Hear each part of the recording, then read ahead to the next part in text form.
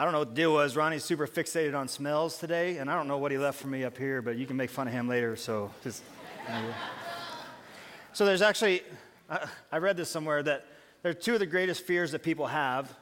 Number 2 is death and dying, but the fear just above that is public speaking, meaning that at a funeral, people would rather be in the casket than giving the eulogy. And I was thinking about public speaking, and I'm like, the only thing that could be like worse for somebody that is fearful of it, which it doesn't bother me that much, is having a group of high schoolers who have been awake all weekend, who are probably going to fall asleep within the first 5 minutes of my talk. So if you guys could stay away from me, I would appreciate it. Okay, Corbin, you got it? Thank you.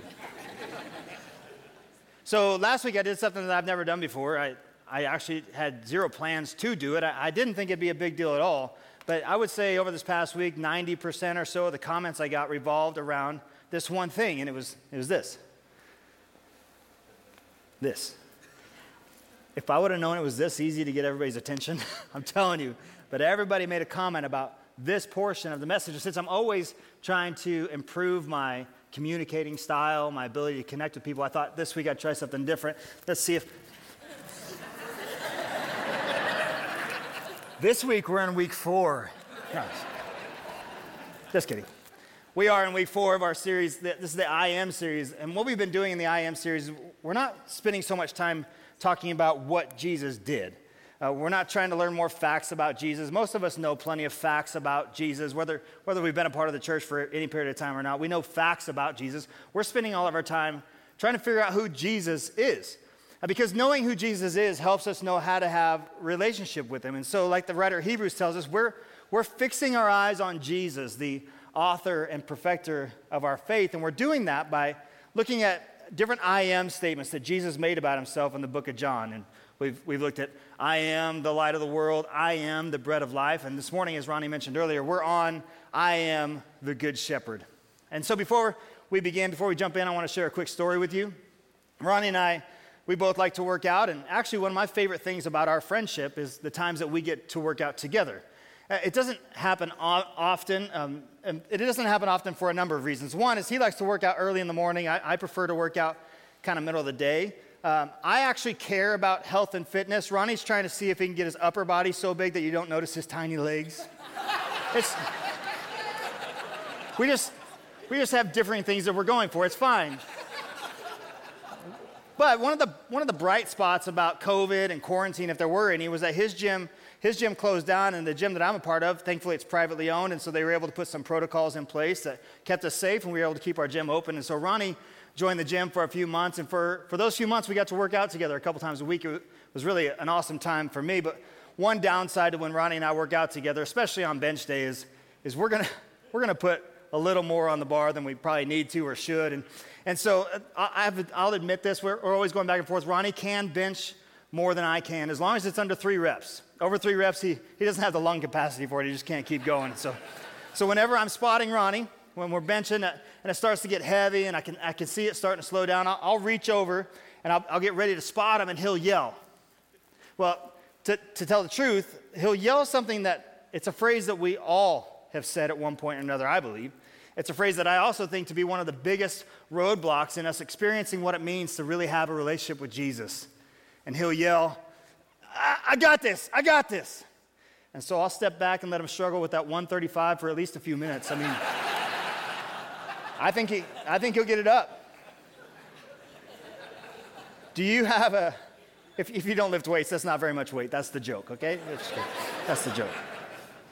Do you have an I got this story?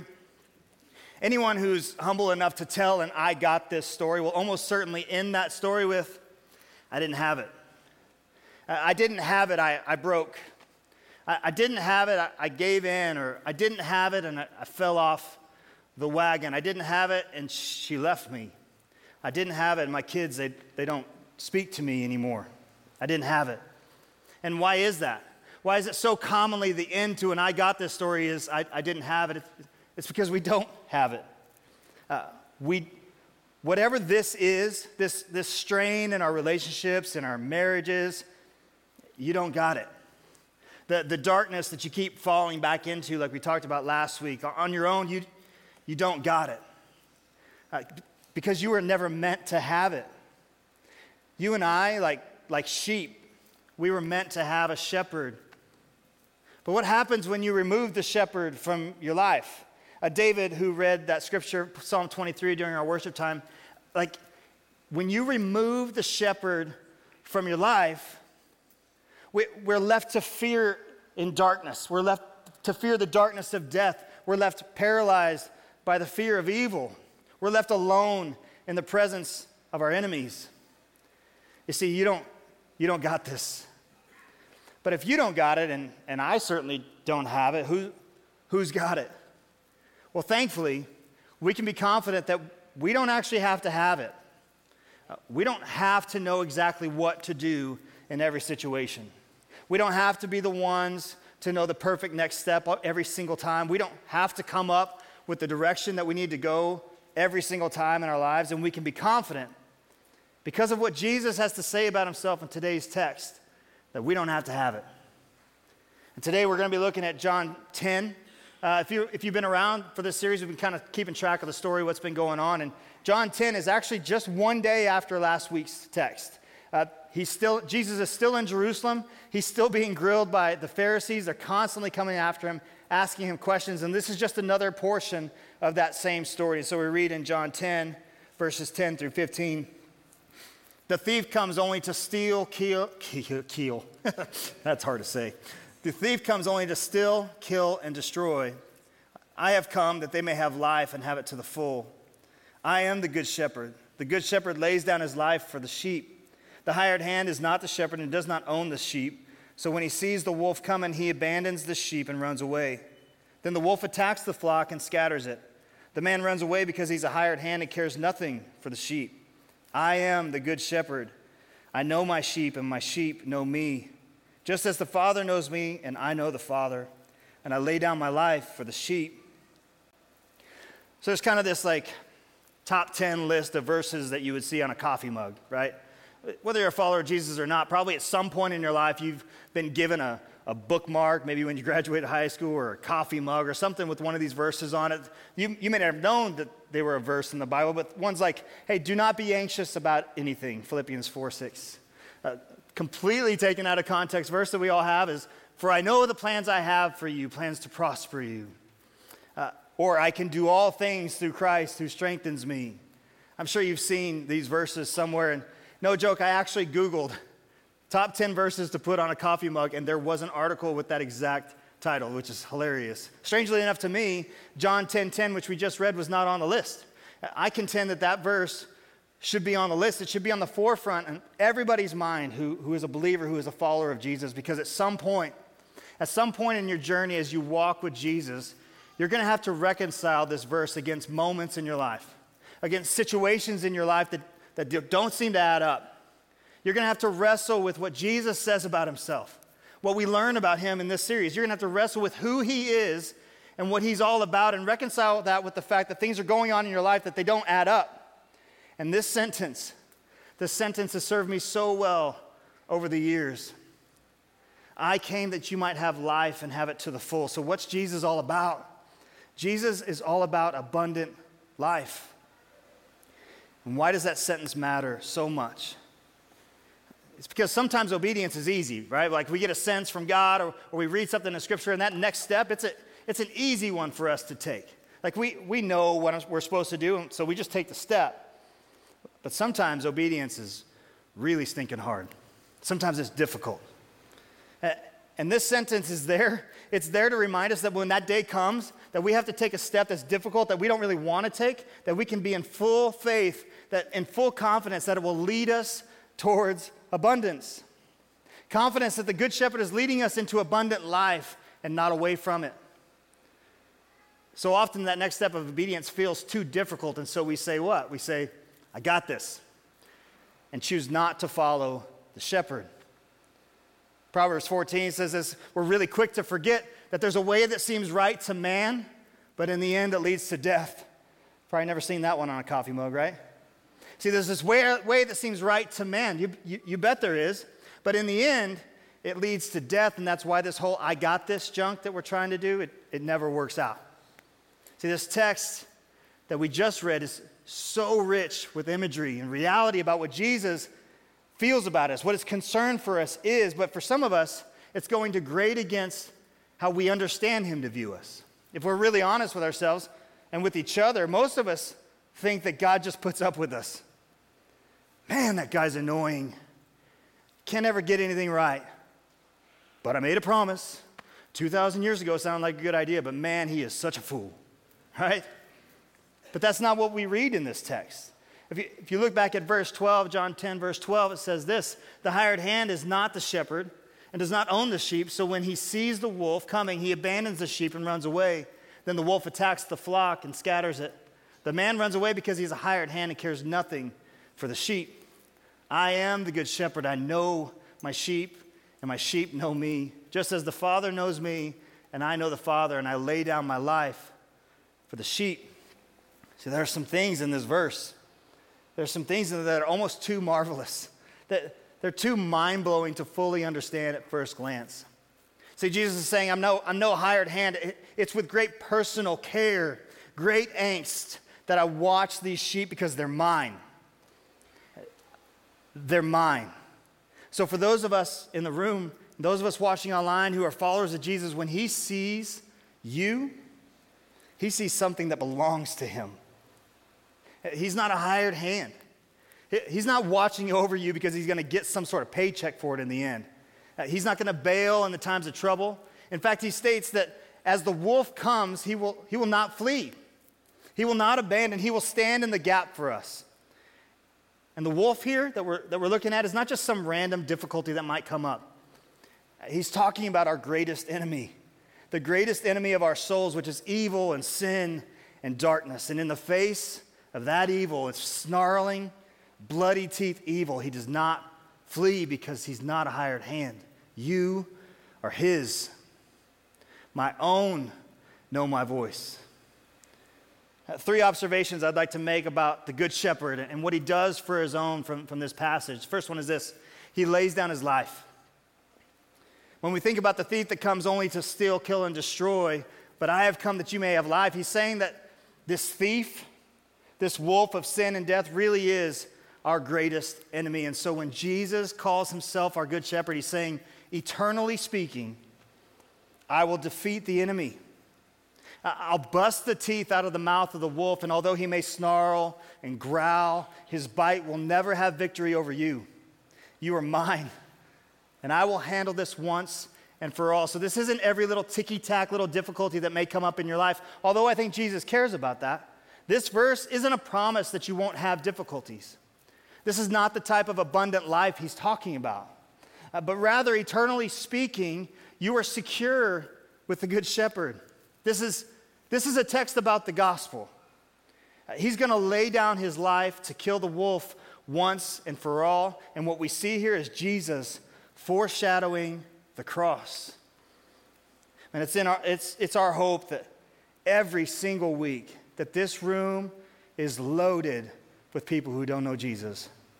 That people watching online, that there's thousands maybe who have yet to put their faith in Jesus, and they're just trying to find out if they even really believe all this stuff that we're talking about. And so maybe you're here with us, maybe you're watching that you've seen a cross. Like obviously you've seen the jewelry, or maybe you showed up at a Catholic wedding and you saw one hanging on the wall, but maybe you don't really know the meaning or the power of what took place on that cross for those who would choose to follow Jesus. And so I'm just going to take a moment and explain the cross for you. See, Jesus lives in perfect obedience to God's will. He's blameless, he's spotless, and although he was tempted just like you're tempted and just like I'm tempted, he is without sin. And so Jesus lives that perfect life, and he chooses to die on the cross. Nobody kills Jesus. Jesus chooses to die on that cross, and on that cross he absorbs all of God's wrath towards those who would make him the forgiver of sins and the leader of their lives. All of their sin, past, present, and future, fully absorbed by Jesus on the cross, so that the follower of Jesus is now seen by God as spotless and blameless in his sight. This is a marvelous truth. Too amazing to get our minds around, that when God sees us, that when God sees me, he sees me as blameless. That's crazy. It's crazy because I know I've got a laundry list of things from just this weekend. just today, thoughts and actions and things that would make me unworthy. In fact, it would make me worthy of his wrath. But you know how God sees me right now. You know that when God looks upon me, he sees a blameless, spotless person. He sees the perfection of Jesus. Jesus' perfection imputed to me, given to me for free. That's absolutely stunning. That's the type of exchange that doesn't make sense. We are his. He has laid down his life to vanquish the wolf once and for all. There are a couple ways that idea of Jesus being our good shepherd and laying down his life can hit you. First one is this: no way, not me. I hear what you're saying, Matt, the good shepherd and all that, but that's not for me. That can't be for me. And usually when people respond that way, it's because they feel that they've morally somehow outsinned the grace of God. They think that there's something that they've done or some sin they've committed or some darkness in their past, maybe some darkness that they're struggling with today that has excluded them from God's delight in them. That has excluded them from God looking upon them with the love that he truly has for them. And even though you might desire for this to be true, there it is. All that stuff, it just lingers like a cloud behind you. This remembrance of former things or this remembrance of this thing that you struggle with right now. And all you can think is, if this is true, it's not true for me. God cannot possibly love someone like me. God can't love someone who's sinned the way that I've sinned. He can't love somebody who's given themselves over to the things that I've given myself to. And even the follower of Jesus, and it's hard for us to live in the full acceptance of God's grace, but for the no way, not me crowd, God wants to argue with you. I don't want to argue with you. I wouldn't do that. With God, he wants to argue with you, and he says this: "Come now, let us settle the matter, says the Lord.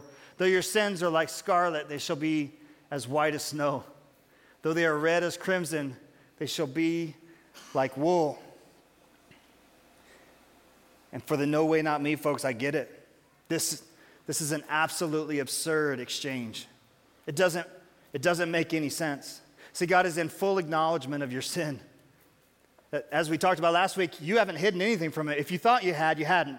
He can see everything. Nothing is hidden from him. It's not like God is perusing the list of your past sins. It's like, oh, dang, didn't see that one. I can't unsee that, so disqualified. It doesn't happen. Though your sins be as scarlet, they shall be white as snow. I'm going to grant to you purity where there is no purity. You can fight God on this if you want, if you so choose, but I'm telling you, it's a ridiculous argument. I'll try and put it in a more modern day kind of a practical term for you. Let's say I want to give you $1 billion. Would you say, oh, no, I'm not even set up for that. That's crazy generous, but I can barely handle my $50K. And so I don't know what I would do with that, so thanks, but keep it. No, bro, take the $1 billion and figure it out, right? Just take it, figure it out. Take the forgiveness that's offered to you and then figure it out. Take the grace that is lavished upon you when you don't deserve it and then learn to walk in it. It's yours. It's right there for the taking. Just take it. If you're a no way, not me person, what you're really saying in some sort of absurd gesture of false understanding is, nah, I got this. I got this God thing figured out. In fact, I got it so figured out that I know what sins God can forgive and which ones he can. I got it. I know how much red is too red and I'm too red. I got this, and you don't. You don't got it. You're trying to elevate your understanding to a level higher than God. You're trying to elevate yourself higher than God, which makes you God, and you're a terrible God. The good shepherd laid down his life for the sheep. You can't out-sin God's grace. Take the $1 billion. The second observation is this: he keeps us. There's actually a story in the book of Matthew where Jesus is trying to help us see a specific attribute of God and his character. Actually, ultimately an attribute of Jesus himself as our good shepherd, and we read that in Matthew 18. What do you think if a man owns 100 sheep and one of them wanders away? Will he not leave the 99 on the hills and go look for that one that wandered off? And if he finds it, truly I tell you, he is happier about that one sheep than about the 99 that did not wander off. And so what's portrayed in this 2 little verse story? The thing that jumped out to me this week is the sheep that wandered off is still a sheep. The sheep didn't leave the fold and then cease to be a sheep. Just like the no way, not me crowd can't out-sin God's grace, you can't sin your way out of sheepiness. Yeah, exactly, not a word. I was going to say you can't out-sin your way, it's whatever, but sheepiness, I thought it would stick a little bit better. So I just got done kind of railing on the no way, not me people in hopes that they would see that God's grace is sufficient. If it's sufficient to bring them into the fold, it's sufficient to keep you there. Whatever it is that you're running from or running to, it's been paid for. It's done. It's been paid for by the good shepherd who laid down his life to save you. So come back. Come back to the fold. And once a sheep of the shepherd, always a sheep of the shepherd. The second thing we see in this short little 2-verse story is when the shepherd finds the sheep that had run away, he beats it with a stick. No. That's what we expect, right? I mean, that's what we feel like as people who have walked away. No, the shepherd's happy. He is full of joy. In another kind of lost sheep type of story, the prodigal son, when the son decides to come home, the father runs to meet him with joy. When the shepherd finds the lost sheep, he is filled with joy because left on their own, sheep are fragile and they're vulnerable to attack. And so left on your own, you're fragile and vulnerable to attack. If you've been avoiding turning back to God out of fear that he may not want you back, you have to know he will never stop pursuing you. He will never stop chasing after you. He has loved you, he loves you, and he will always love you. Once a sheep of the shepherd, always a sheep of the shepherd. The third observation from this text is he leads us. John 10:3-4 says this.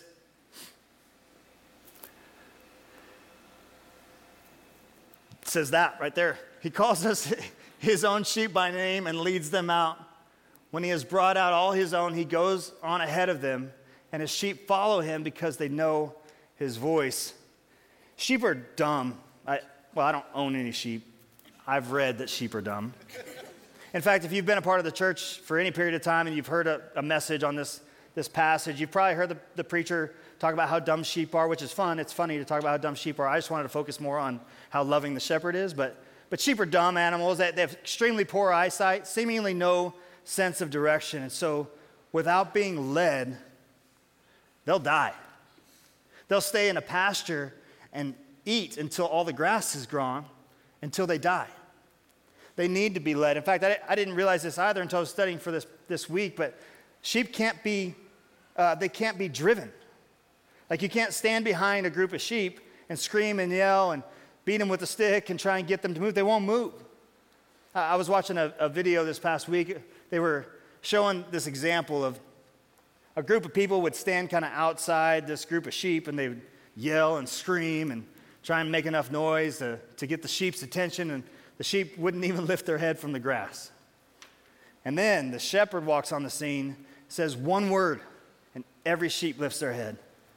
And then he starts walking through the herd, and as he's walking through the herd, they just file in behind and follow every step he takes. It's really fascinating. You should Google it when you get home.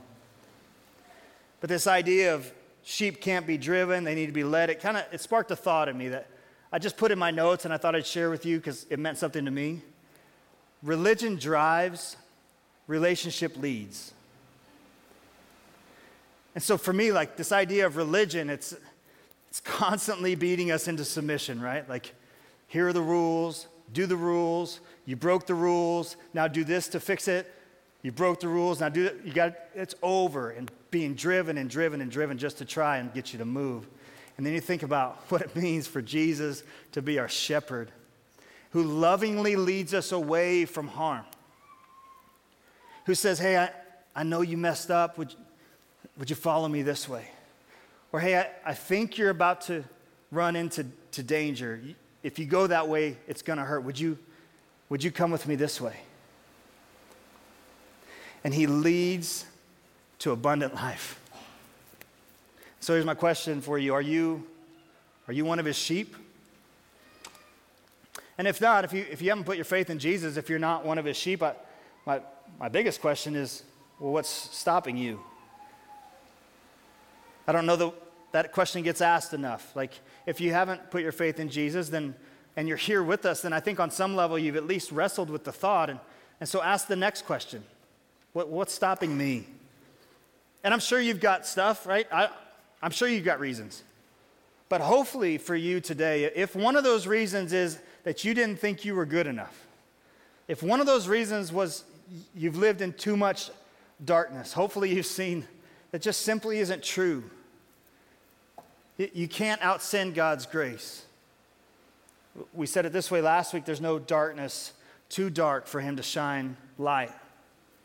There's no scarlet too red for him to make white again. So take the $1 billion. Take the grace. Let it wash over you this morning. It's sitting right there for you.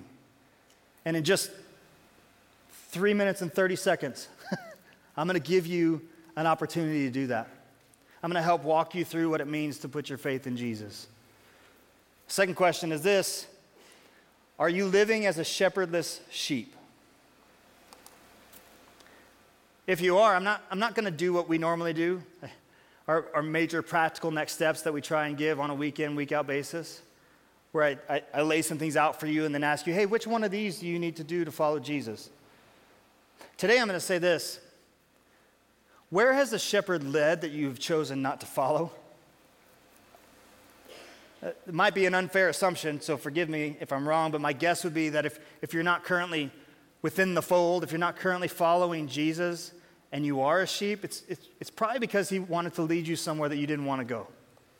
That somewhere down the line, if you can go back that far, that there was a decision that needed to be made and you knew God wanted you to go this way, but you wanted to go this way, and so you took that step. And then you took the next step. And before you know it, you can't even see the flock anymore. So where was that time for you? That's the follow-up question for you. Like, I believe that if you're a follower of Jesus, that the Holy Spirit speaks to you. It's just something that we believe. And so if he's speaking to you about a time that you chose to go one way when he wanted you to go the other, dive into that a little bit. Identify that. Ask for forgiveness for that and come back. If he has led you away at one point and you said, nah, I got this. I'll just head this way. But how's that working for you? You feeling vulnerable? Here's the beautiful thing for you. Once a sheep of the shepherd, always a sheep of the shepherd. He's coming for you. Will you follow the good shepherd today? So for those of us here watching online, I want you to know that I just spent 35 minutes talking to those who don't know Jesus. If you do know Jesus, man, I hope that the Holy Spirit stirred something up in you and stirred affections for Jesus and gave you something that you can take out of here and actually try and follow him better. But if you don't know Jesus, man, this 35 minutes was for you. I wanted you to hear what it meant that the God of the universe came down when he didn't have to. That he chose to die on a cross when he didn't have to. And that all the grace that you need to live a life abundantly with him is available right in front of you. That I spent 35 minutes convincing you to take the $1 billion. I hope that you heard that. And so this morning, it's my hope. It's my hope that you would step into a relationship with Jesus.